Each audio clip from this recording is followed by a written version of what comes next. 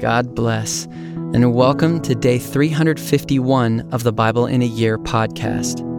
Our reading today is 1 Timothy chapter 6 and 2 Timothy chapter 1 to 4. We hope you enjoy today's reading. Let all who are under a yoke as bond servants regard their own masters as worthy of all honor, so that the name of God and the teaching may not be reviled. Those who have believing masters must not be disrespectful on the ground that they are brothers. Rather, they must serve all the better, since those who benefit by their good service are believers and beloved. Teach and urge these things. If anyone teaches a different doctrine and does not agree with the sound words of our Lord Jesus Christ and the teaching that accords with godliness, he is puffed up with conceit and understands nothing. He has an unhealthy craving for controversy and for quarrels about words, which produce envy, dissension, slander, evil suspicions, and constant friction among people who are depraved in mind and deprived of the truth, imagining that godliness is a means of gain. But godliness with contentment is great gain, for we brought nothing into the world, and we cannot take anything out of the world.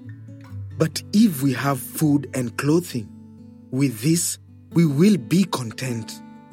But those who desire to be rich fall into temptation, into a snare, into many senseless and harmful desires that plunge people into ruin and destruction.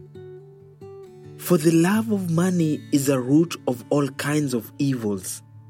It is through this craving that some have wandered away from the faith and pierced themselves with many pangs. But as for you, O man of God, flee these things. Pursue righteousness, godliness, faith, love, steadfastness, gentleness. Fight the good fight of the faith. Take hold of the eternal life to which you were called and about which you made the good confession in the presence of many witnesses.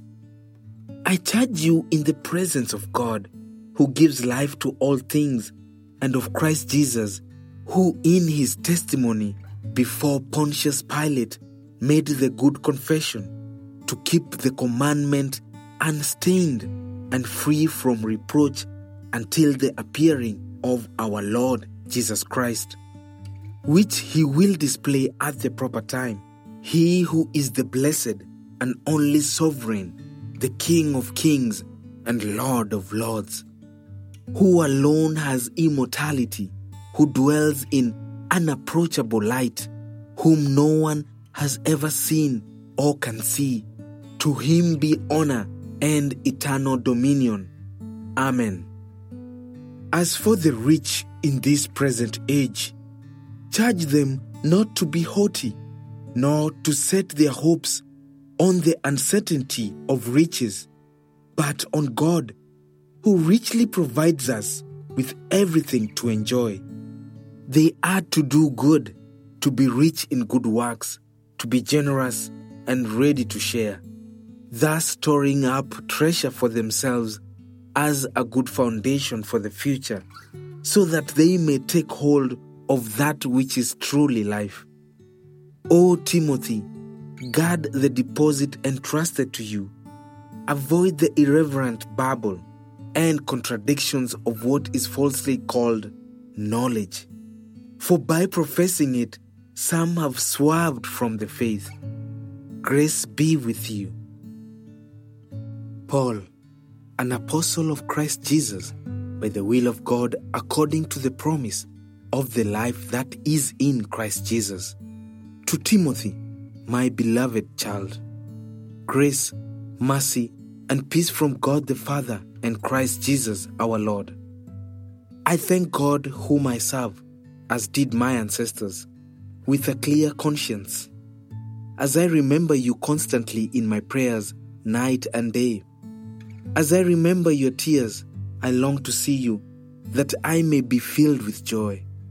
I am reminded of your sincere faith, a faith that dwelt first in your grandmother Lois and your mother Eunice, and now, I am sure, dwells in you as well. For this reason, I remind you to fan into flame the gift of God, which is in you through the laying on of my hands. For God gave us a spirit not of fear, but of power and love and self-control. Therefore, do not be ashamed of the testimony about our Lord, nor of me, his prisoner, but share in suffering for the gospel by the power of God, who saved us and called us to a holy calling, not because of our works, but because of his own purpose and grace, which he gave us in Christ Jesus before the ages began, and which now has been manifested through the appearing of our Savior Christ Jesus, who abolished death and brought life and immortality to light through the gospel, for which I was appointed a preacher and apostle and teacher, which is why I suffer as I do. But I am not ashamed, for I know whom I have believed, and I am convinced that he is able to guard until that day what has been entrusted to me. Follow the pattern of the sound words that you have heard from me in the faith and love that are in Christ Jesus. By the Holy Spirit who dwells within us, guard the good deposit entrusted to you. You are aware that all who are in Asia turned away from me, among whom are Phygelus and Hermogenes. May the Lord grant mercy to the household of Onesiphorus, for he often refreshed me and was not ashamed of my chains. But when he arrived in Rome, he searched for me earnestly and found me. May the Lord grant him to find mercy from the Lord on that day. And you well know all the service he rendered at Ephesus. You then, my child, be strengthened by the grace that is in Christ Jesus, and what you have heard from me in the presence of many witnesses, entrust to faithful men who will be able to teach others also. Share in suffering as a good soldier of Christ Jesus. No soldier gets entangled in civilian pursuits, since his aim is to please the one who enlisted him. An athlete is not crowned unless he competes according to the rules. It is the hard-working farmer who ought to have the first share of the crops. Think over what I say, for the Lord will give you understanding in everything. Remember Jesus Christ, risen from the dead, the offspring of David, as preached in my gospel, for which I am suffering, bound with chains as a criminal. But the word of God is not bound. Therefore I endure everything for the sake of the elect, that they also may obtain the salvation that is in Christ Jesus with eternal glory. The saying is trustworthy, for if we have died with him, we will also live with him. If we endure, we will also reign with him. If we deny him, he also will deny us. If we are faithless, he remains faithful, for he cannot deny himself. Remind them of these things and charge them before God not to quarrel about words, which does no good but only ruins the hearers. Do your best to present yourself to God as one approved, a worker who has no need to be ashamed, rightly handling the word of truth. But avoid irreverent babble, for it will lead people into more and more ungodliness, and their talk will spread like gangrene. Among them are Hymenaeus and Philetus, who have swerved from the truth, saying that the resurrection has already happened, They are upsetting the faith of some. But God's firm foundation stands, bearing this seal. The Lord knows those who are His, and let everyone who names the name of the Lord depart from iniquity. Now in a great house there are not only vessels of gold and silver, but also of wood and clay, some for honorable use, some for dishonorable. Therefore, if anyone cleanses himself from what is dishonorable, he will be a vessel for honorable use, set apart as holy, useful to the master of the house, ready for every good work. So flee youthful passions and pursue righteousness, faith, love, and peace, along with those who call on the Lord from a pure heart. Have nothing to do with foolish, ignorant controversies. You know that they breed quarrels.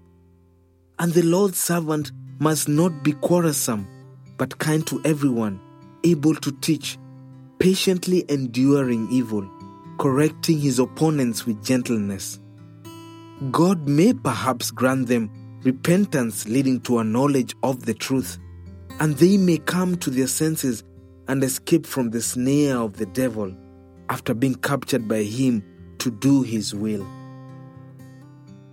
But understand this, that in the last days there will come times of difficulty, for people will be lovers of self, lovers of money, proud, arrogant, abusive, disobedient to their parents, ungrateful, unholy, heartless, unappeasable, slanderous, without self-control, brutal, not loving good, treacherous, reckless, swollen with conceit, lovers of pleasure rather than lovers of God, having the appearance of godliness but denying its power. Avoid such people, for among them are those who creep into households and capture weak women, burdened with sins and led astray by various passions, always learning and never able to arrive at a knowledge of the truth.